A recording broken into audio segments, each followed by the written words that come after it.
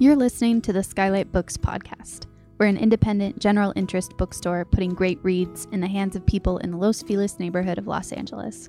Hosted by resident Skylighters, we're here to bring you new and exciting author conversations, group reads, and bookseller chats. Happy listening. Hello, lovely listeners, and welcome back to the Skylight Books podcast. I'm your host, Natalie, and today we are so excited to welcome Daisy Pitkin to talk about her new book, On the Line, A Story of Class, Solidarity, and Two Women's Epic Fight to Build a Union. Daisy Pitkin has spent more than 20 years as a community and union organizer, working first in support of garment workers around the world, and then for U.S. labor unions organizing industrial laundry workers. Her essays have been awarded the Montana Prize, the Disquiet Literary Prize, the New Millennium Award, and the Monique Wittig Writers Scholarship. She grew up in rural Ohio and received an MFA from the University of Arizona. Pitkin lives and writes in Pittsburgh, Pennsylvania, where she works as an organizer with an offshoot of the Union Unite. You can find her at daisypitkin.net. Thanks so much for being here, Daisy. Yeah, thanks for inviting me. I'm excited to talk with you. Do you want to start us off by reading a little something? Sure. So I have an excerpt here from the second chapter of my book, which is a place where several of the threads of the book kind of come together, and that's why I chose this place to read from. The first time I talked about the Triangle Shirtwaist Factory fire of 1911 was at a union training in early 2004. I got choked up and had to bite down hard on the edge of my tongue to let go the catch in my throat. I stood in front of 20 or 25 workers who were leading campaigns within the industries that were actively organizing in Phoenix: iron workers, roofers, painters, and laundry workers. This was the first day of a 3-day intensive training, and I was supposed to give a short history of Unite, which was an offshoot of the legendary International Ladies Garment Workers Union. The short history I was supposed to recount was a story of dispersion, of a union chasing an industry from place to place around the world. The Triangle Fire was not necessary to this narrative. The fact of the fire, the fact that hundreds of people, mostly women and girls, jumped 8 or 9 stories to escape it, the sound their bodies made on impact with the sidewalk. No one was expecting to hear about these things during a weekend training. But by this time, we were a year into the campaign, and I had started thinking about the emptiness of that broader history, how it didn't feel anything like the work of organizing, how devoid it was of lives and bodies, and of the often gruesome reality of industrial work. At the training, I wanted to talk about fires and about people, about women and mainly immigrant women fighting in what seemed to be echoing moments at both ends of a century. I started by saying that 100 years ago, even before the fire, garment workers were organizing in New York City, and that they were doing it at first shop by small shop. The only way to force companies to pay attention at that time, before workers had a federally supported process for holding union elections, was to strike. So the garment workers struck. They demanded better pay and shorter hours, but also safer factories, to not have to rent chairs to sit in, to have sewing tables moved closer to windows to make it easier to see the needles, to be able to use the toilet when they needed to keep the factories clear of scrap fabric and piles of lint to stop the spread of fire. The story of the fire was not necessary to the training, but it was important to Unite, both to its idea of itself, its origin and significance, and as a reminder of the urgency and high stakes of organizing, of what can happen if we lose. The telling and retelling of the story of the fire is an easy conduit to the anger that often serves as an engine to a fight. And it works on me in exactly that way, reminds me how monstrously inhuman it is to disregard the lives of some humans so that other humans can eke a little more out of the world. But it does something else to me too. It breaks me in a way that organizers are not really supposed to break. It's not our place to be caught up emotionally in the work of organizing, outside of the righteous indignation that underlay everything we did. We were there to serve as guides, to help workers navigate their fights, which were not our fights, to win unions that were not our unions, but belonged to the workers who had fought and risked and been moved to build them. At the end of the 3-day training, I and the other facilitators handed out certificates to the workers who had participated, and then we all sat together and ate beans and rice from El Pollo Loco. We were leaving the training prepared to launch separate fights across the city and in different industries, but we'd be there for each other in solidarity, we promised, and we were. For the next several years, we showed up at each other's rallies and strike lines, marches, and meetings.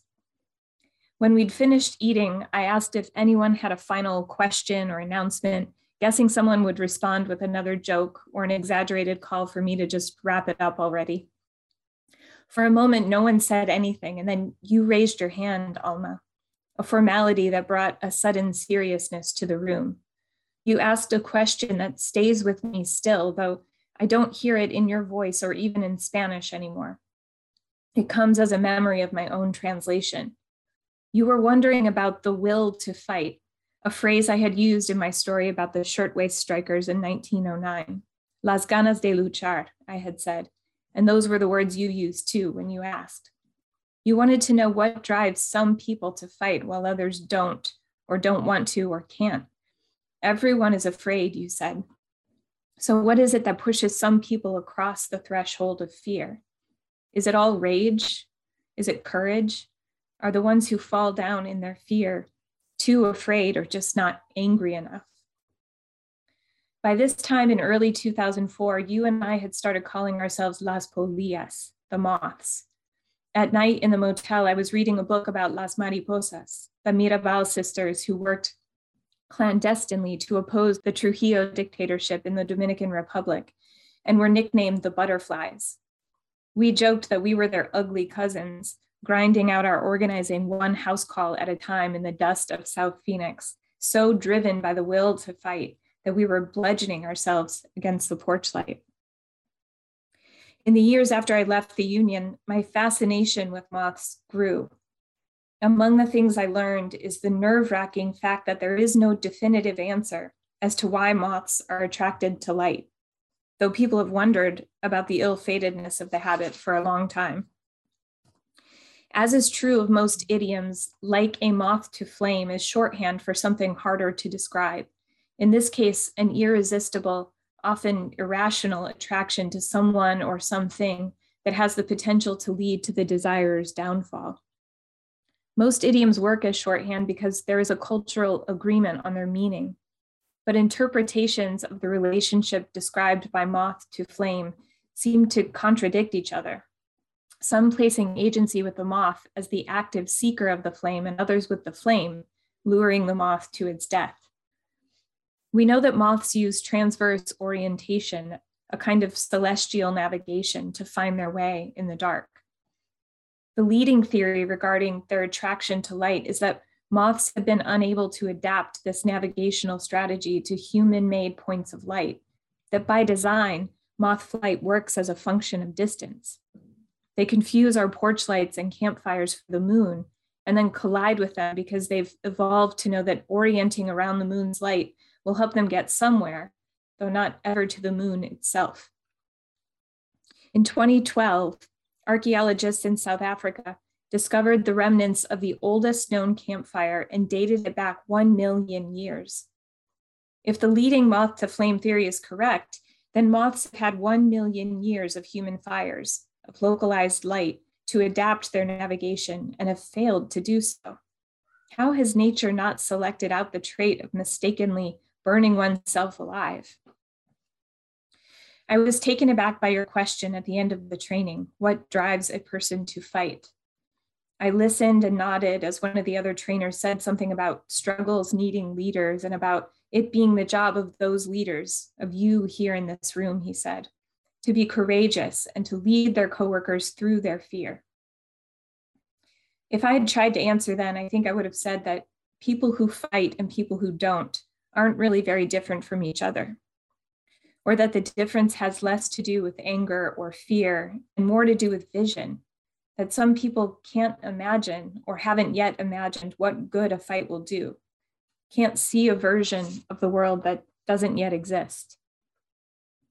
But now, having thought about this question nearly continuously since you asked it, I wonder if the will to fight is unrelated to vision or imagination, if instead it's a kind of metamorphosis, a state of being so ravenous for change that you are changed.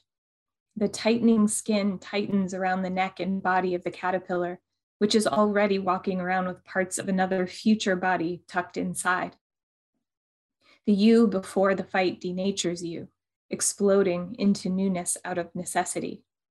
He must shed that tight, dry skin or die, writes Nabokov of a caterpillar in its final stage. Thank you so much for reading that. And I looked at my copy of the book and realized that was chapter 2 is essentially where I had gotten to, and then I had to put the book down, and like come back to it a few days later. And it was specifically the words of someone recalling, like witnessing the Triangle Fire, that I had to, like, I read it and it, like, I felt everything inside of me kind of just like sink. And then I had to like come back to it. And there's so much of that in this book, that Union history and the heavy grief-filled history of organizing. And I have some other questions like for you about that as well, but I wanted to start with talking about Clara.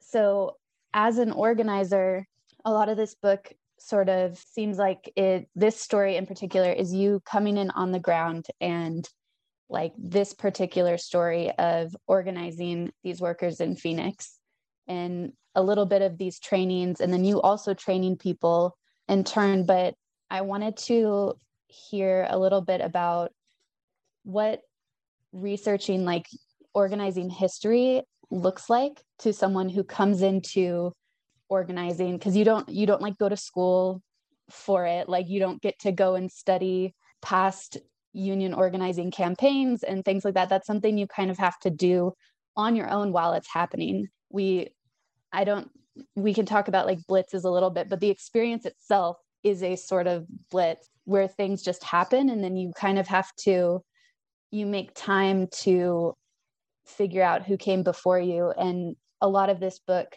talks about that, but I was wondering what the process was like of you finding out these stories that you considered telling people during these trainings. And like, it isn't really a place for storytelling, but what the importance is of knowing the full range of those stories, and not the ones we're told that are a few sentences long as well. Yeah. It's true that I sort of just came into this organizing campaign and was just in the thick of it immediately, because that's what organizing is like. And I hope that the book gives that feeling, because it's very sort of frenetic and overwhelming, and you're just pushed into the middle of a campaign and the urgency of a campaign. You know, like I had a crazy, as is described in the book, a crazy sort of job interview that was not really a job interview. We talked about organizing and then got in the car and went dumpster diving at a Target, you know, to see if we could assemble information that we needed to organize a place. And then I went home after that and got a call a few days later, and a factory in Lake Havasu City, a laundry factory, was on fire. And they just said, pick up a rental car and go. And that was my introduction to the union. There wasn't, you're exactly right, there's not time to sort of sit down and read about the history of labor organizing. And I didn't know much of it going into the union. I knew about unions from my family and where I grew up, and I knew about unions because when I was in college, there was an organizing drive at a hotel in the Twin Cities where I was. And the management of the hotel called the INS and had some of the housekeepers who were the main activists of the union organizing drive arrested. And the city kind of rose up in support of them and stopped their deportation. And it was one of the most incredibly empowering moments that I had witnessed up until that point in my life. And so I knew I wanted to work in the labor movement. I knew I wanted to be an organizer, but I didn't have a lot of time to think about the history of labor in this country. And it is true that it's a part of organizing. We learn the story of the union and we learn to tell it to workers as they're having their first kind of organizing committee meetings as they're coming into the union. In fact, I work for Workers United now, which is an offshoot of Unite, she said in my intro. And just 2 weeks ago, I had a first organizing committee meeting among a group of workers here in Pittsburgh, where I live now. And I told the same story. I had to tell the story of the uprising of the 20,000 and the Triangle Shirtwaist Factory fire. But the story we tell is that abbreviated version. It's like there were strikes.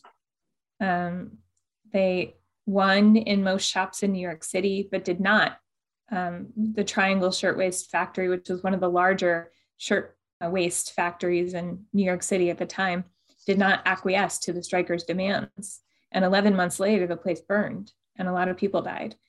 And that's really the way we tell it. And sometimes if we have time, we tell the story of Clara Lemlich getting hoisted up onto that stage.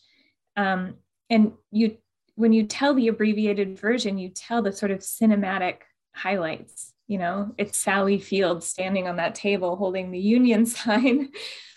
It's Clara Lemlich getting this kind of anonymous woman getting hoisted up onto the stage and calling for a general strike, and 15,000 people following her into the streets, And I think what we do when we tell that kind of abbreviated version is we decontextualize those moments of bravery from the deep kind of grinding work of organizing that has to precede it for years in order for those kind of blazing moments of courage to actually trigger something that's meaningful.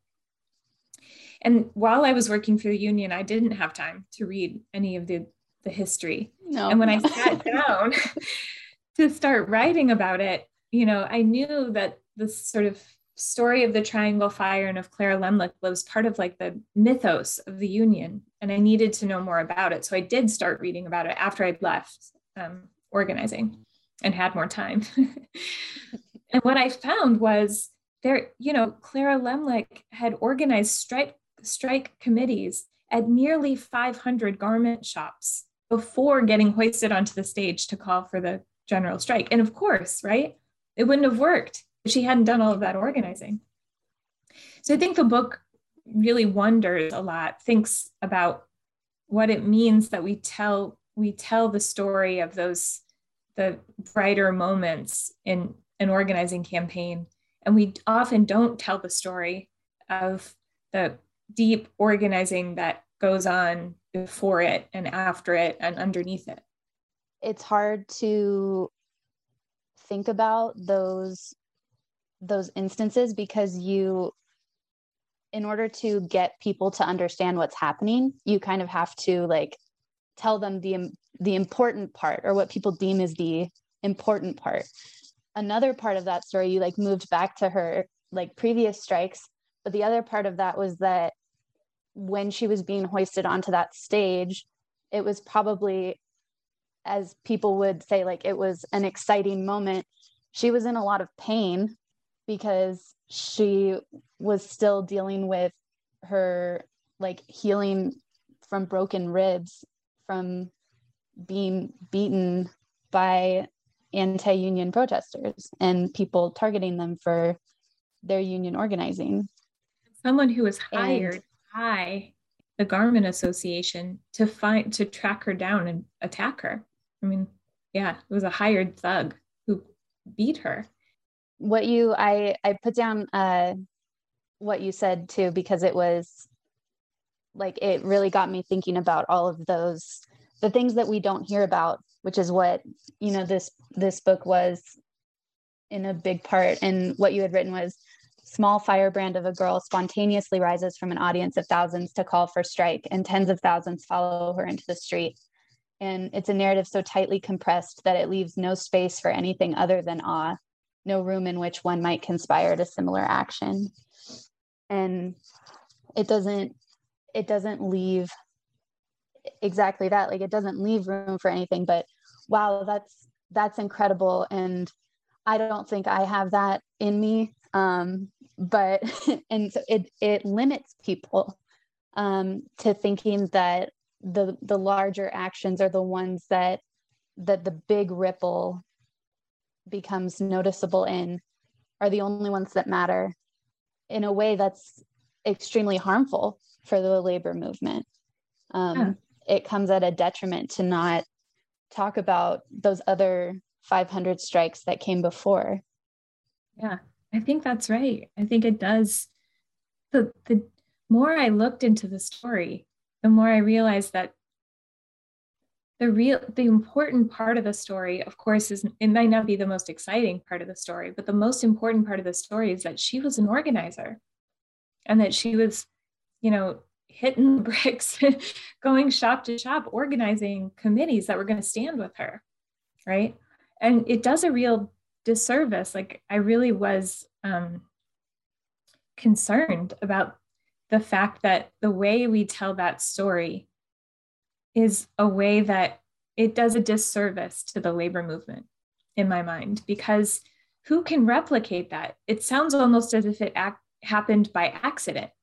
This super brave, very small girl, which is how she gets described almost always. There's some comment about the size of her body as well.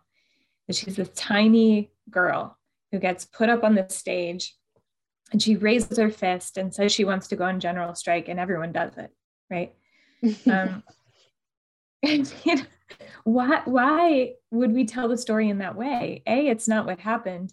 And B, it creates a space where that action is totally irreplicable. Like, we just cannot, it leaves no space for people to imagine themselves in that story.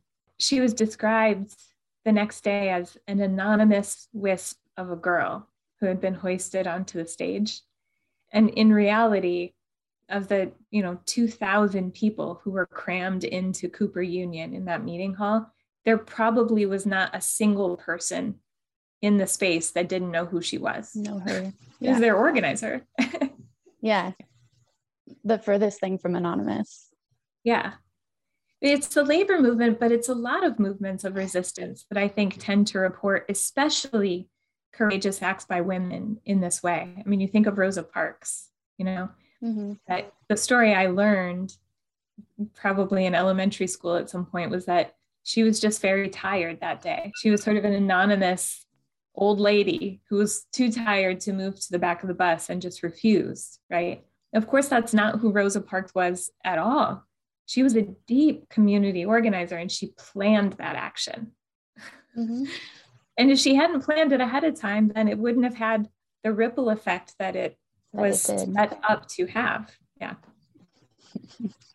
It's rare that we read stories like that about men, though. No, we don't. There aren't stories like that about men, because men have written them about themselves. Yes, and because we expect men to be courageous. It's almost as if it's so shocking to us that women have engaged in these acts of bravery. We're so surprised by it that we write them as heroes and not as organizers. And that's a great segue into talking about Alma, and who, if there is going to be a hero of this story, I like to think that it's her. And I wanted to hear a little bit about the decisions in like the design of this book and putting it together. I, like, as you mentioned earlier, it is very like frenetic, and you kind of get dropped into the story in the same way that you were. But then also the parts of the story that are taking place in Phoenix and chronicling this organizing campaign are written almost as like a letter to Alma, which added a bit of like a foreboding, like dread to it almost, because you were laying out this relationship that you built with her, both like an organizing work relationship and a friendship. And from the get-go, I like was waiting for it to end or for something to happen that that meant that it was no longer that. And you fully build the relationship, and we see how it starts to evolve and then also fall apart. And so I just wanted to hear how you, when you did start to write this book, how you decided to tell it this way, and what those choices looked like, and the connections with the moths and the fires and all of those other things as well. But the decisions to construct this story side by side with yours as well, not just this Phoenix chapter. When I started writing some of the material that's in the book about 10 years ago. And it was a couple of years after I'd left organizing. I'm an organizer again now, but I was away for a while because I was really burned out and sort of heartbroken from some things that happened toward the end of the book. And I wasn't in touch with Alma anymore at all. Our relationship had completely fallen apart at that point. And I was working at a bar, bartending, and the bar had just recently switched from using a kind of local union laundry to wash the bar rags to a non-union laundry. And the driver who came in one day to pick up the bar rags from like the bin out back where you put them was this really anti-union driver who had been a driver at Alma's laundry and had been the one that would like pull out in the truck and scream at us and could, use slurs and throw trash at us and things like that. And I saw the guy. He didn't recognize me, but he came into this bar where I was working. And so it was like this thinking about the union and what had happened between me and Alma kind of came crashing back. And I got really sick, and I went to the hospital down the street from the bar. That night I got really sick and went to the hospital. And so I was laying on hospital sheets and in a hospital gown and pillowcases and blankets that were going to later that night or the next day be packed onto a truck and sent up the I-10 in Arizona and delivered to Alma's factory. And she was going to touch those blankets and sheets. And we hadn't spoken in years, but I was laying in them kind of thinking about that intimacy that most people don't know exists. Like human hands are going to touch these things. Your hotel sheet, the napkin you're using at the fancy restaurant, like all of those things get touched by human hands. And when I got out of the hospital the next day, I went home and started writing to Alma because I'd been blocking what had happened from my mind for so long that it was sort of fuzzy around the edges. And I needed to kind of parse what had happened, try to remember the story. And it just came out kind of in my journal as this second person address to Alma. And I had no intention at the time of publishing it or putting it into a book or anything. I put it away for years. And then a few years ago, I was reconnected with Alma and I found the letters, and there they were, just kind of in the second person voice. And that was the material that sort of initiated the book, the project of the book. And I chose to keep them in second person, I think, because it allows for the intimacy that exists in an organizing campaign. It creates that intimacy, I think, for the reader, or invites the reader into the space of that intimacy. And part of the book is about solidarity, what it is and kind of how and when it gets built between people.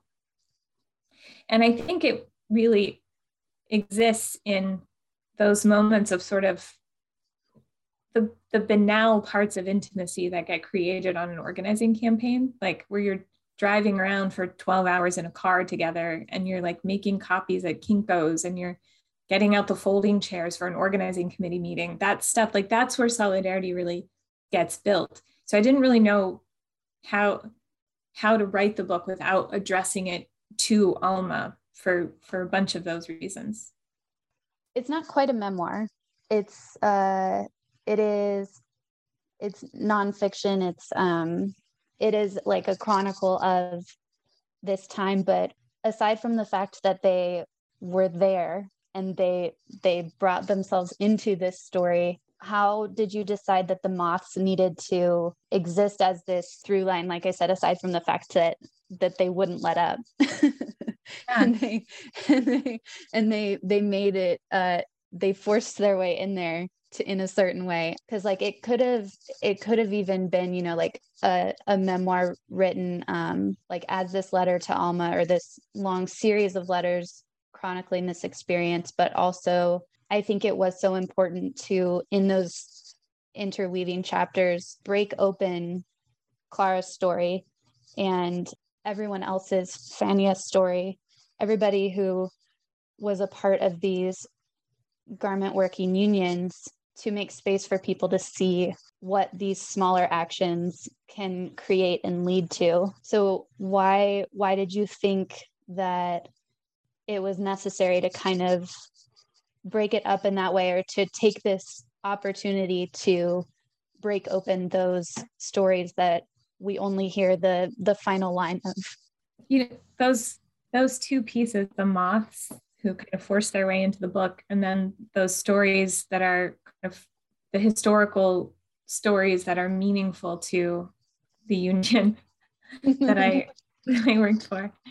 I think they're there because the history pieces are there because I want to make a point about writing the deeper stories of women who are struggling, not just to form unions and the hard organizing work they did day in and day out, to sort of recontextualize the stories of their heroism, but also tell the stories of the fights that they had inside the union so that their voices were heard, kind of forcing a sort of internal democracy inside the union itself. And I think that's a really important question in the book for the labor movement. What can we do inside of the labor movement to make sure that a groundswell of workers have their voices inside the institution, the organization itself, really means something?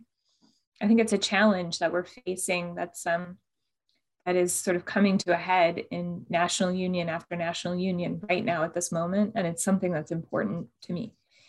I also think that the stories from those moments in history earlier in the last century and what's happening right now in terms of the right to organize is sort of eerily similar, where there are like these bookends, both ends of the century, where labor law is so broken and loopholed at this point that it is nearly impossible to win a union, even if a majority of workers strongly voice in their workplace that they would like to have a union.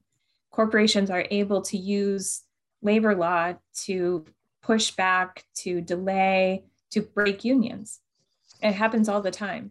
We look at Starbucks right now, Amazon, Kellogg's, the mine workers. It's you see it in headlines almost daily.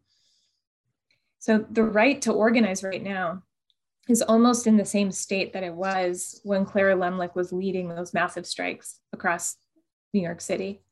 And I think it's important to sort of look at those two moments on both ends of the century and think about what it's going to take for us to organize and revitalize the labor movement, which I think is absolutely critical for any pathway toward liberation. There must be a labor movement that is strong and growing and militant. And the moths are there.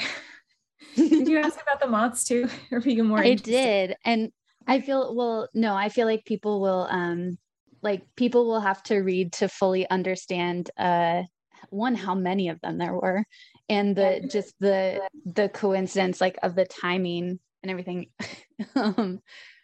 I've kind of I made notes about a lot of the themes throughout the book, but I mean the themes of the book are organizing and solidarity, and it's a little bit, I find it kind of hard to come at objectively, because having been involved in some organizing recently, like I didn't come into the book with like zero knowledge, which sometimes like with some, I can find that easier sometimes to come into something with no sort of idea about the world itself, and kind of take everything with like deference to the person telling you about it, who must know more about it. Like I said in the beginning too, like everything in this book hit me differently because I had recently been a part of it in an organizing campaign and bargaining a contract and all of these things.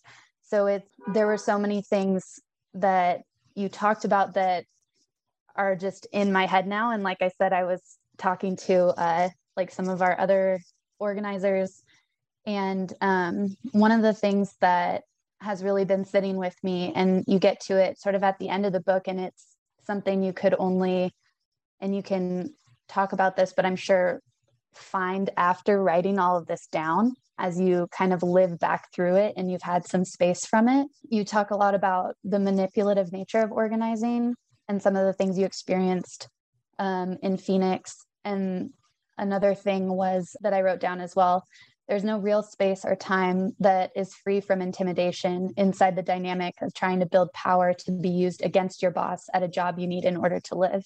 There's so much space in labor organizing specifically that like we don't look into and we don't consider, one, because it's a blitz, not just in the blitz stage, but all around.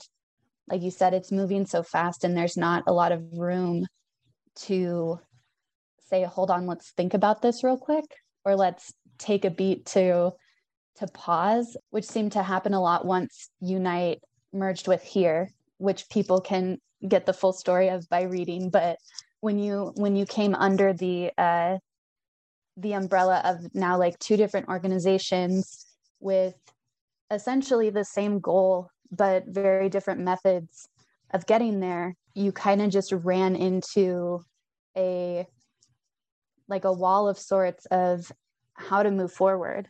And so I wanted to see if you could talk a little bit about that idea of what lines are worth crossing. And you think that there is one way to organize, like if you're organizing, there's a way to organize, and that's the only way to do it. Like you have these steps in every industry, in every place with all these different people. It's going to be different. That mold is not going to work for everyone because everybody's circumstances and needs are different. And so I just was wondering if you could talk a little bit about navigating that and what that process was like. I didn't know that Unite, the union that I was working for, had a culture around the organizing model that we were using. Because you're right, there are steps to an organizing campaign.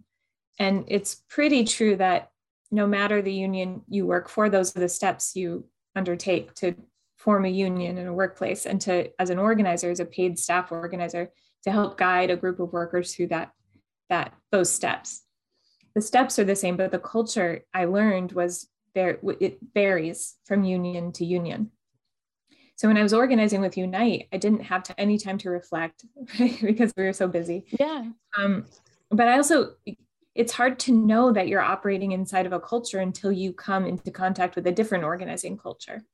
So I didn't spend any time thinking about it. I was not at all aware or self-aware of the culture in which I was operating. And there was one, of course. And then the two unions merged, and HERE had a very different organizing culture. And I think that it made me see the culture that it made me aware of, it made visible the culture in which I had been operating. And there's a lot of conflict that came from that merger in the book, not because either side was terrible or wrong or bad people, or there were two really radically different organizing cultures that came into conflict with each other. And there's that question in the book from the excerpt that I was reading about, why some people fight. What is it that gives some people and not others the will to fight. And the cultures, the two different organizing cultures, I think answered that question in different ways. And it was alarming to me as an organizer. One of the cultures would answer that question that people fight because they trust us as their leaders. They trust us enough to sort of follow us through the steps as guides. And I think the other, Unite, would have answered the question that people fight because they are so upset, they're angry, they're outraged at their conditions at work, and they're outraged enough that it sort of puts them past the tipping point of their own fear, right? Their anger, which is a powerful emotion, powerful enough sometimes to get people across that threshold of fear. So those are two pretty different reasons for, answering why it is that some people have the will to fight. And I think connecting back to the moths, one of the things the moths did in the book was allow me the space to come to another idea. And the other idea is that people, they don't fight because they're following organizers as leaders, and they don't fight necessarily purely out of anger. I think people fight and can sustain a fight, which is what you have to do if you want to win a union, because they witness their own ability to fight.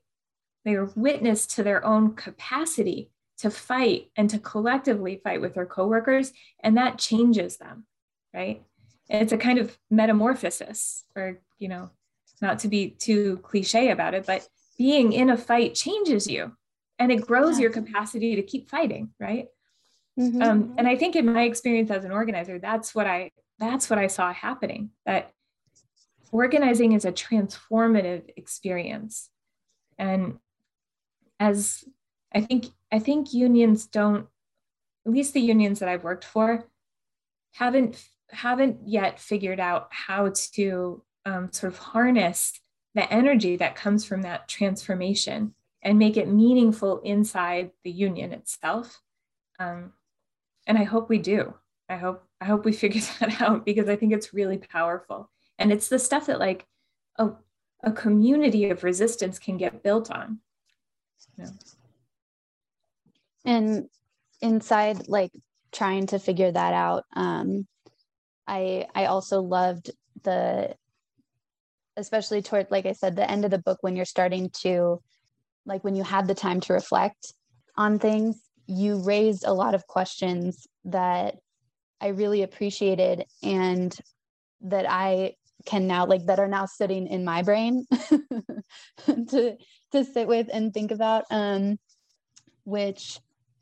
not like questions that we can answer here at all, but I wanted to talk about them and just like open a little space for them.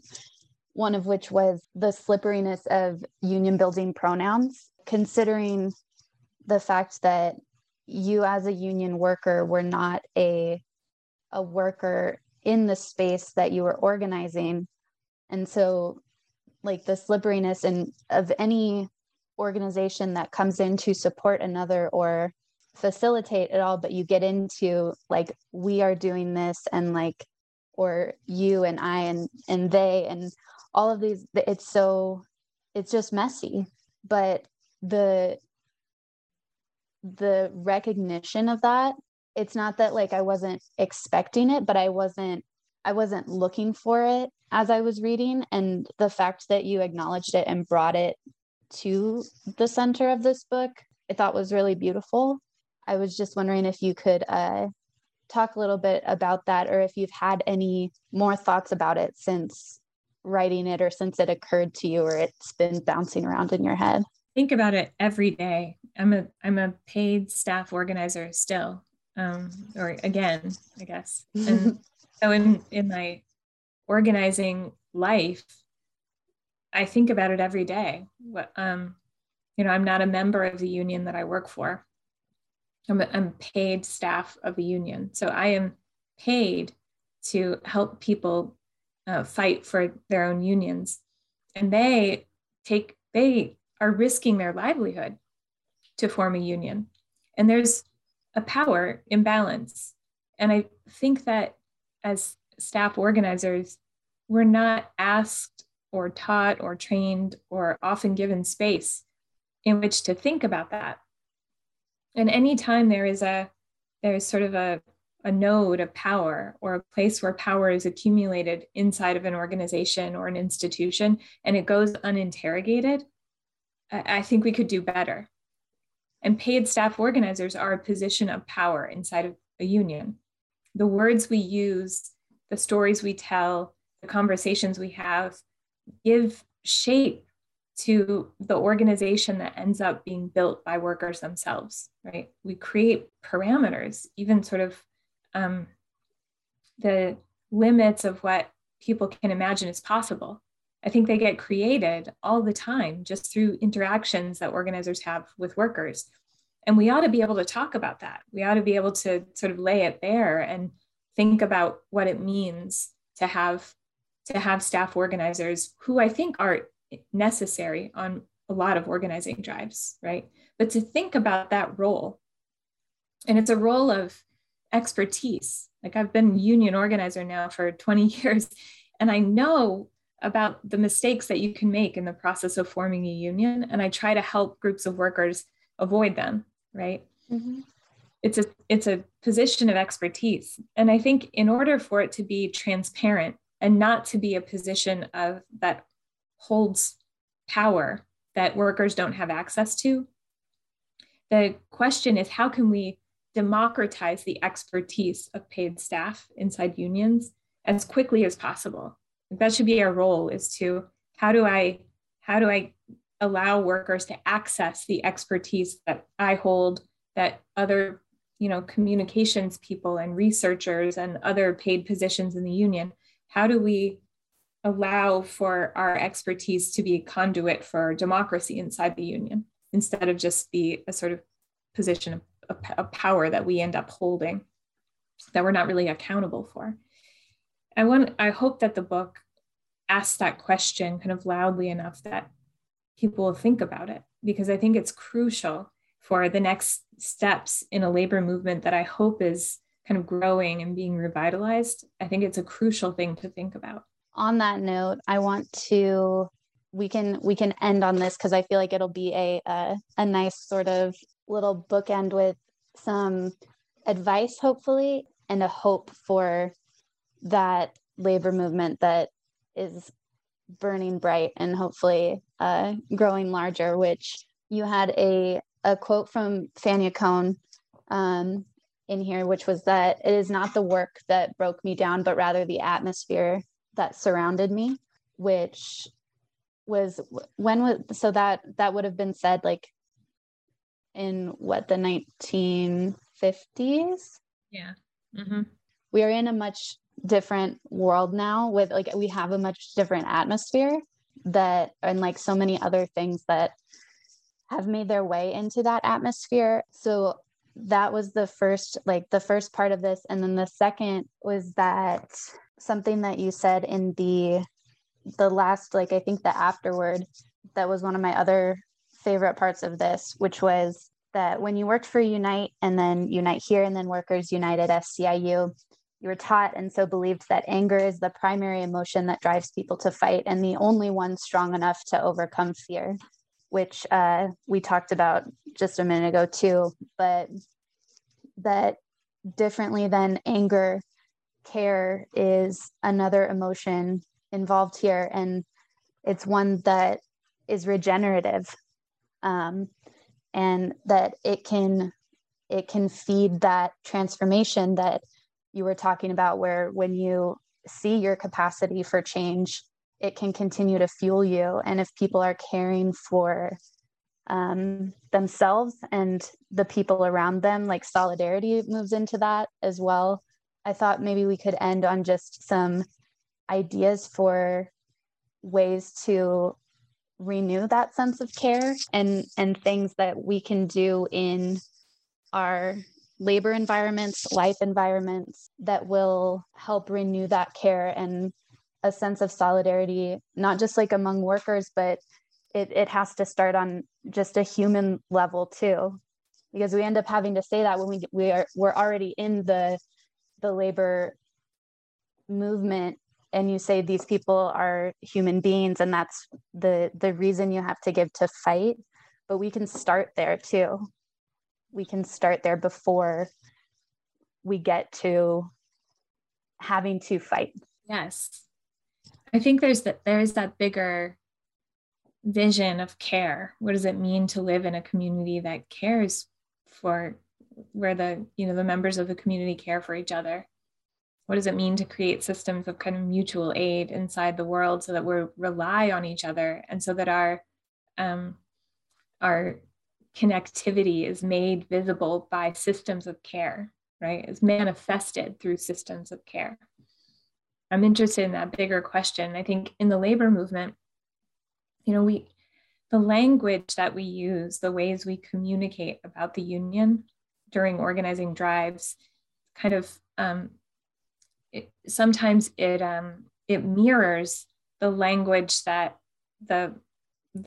exists in sort of the capitalistic world, right?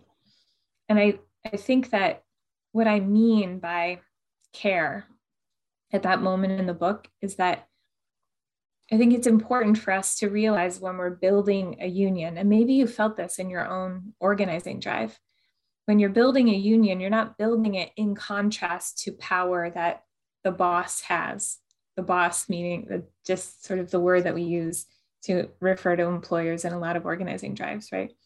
It's not like the boss has a bunch of power and we're going to organize a union and then take power away from the boss.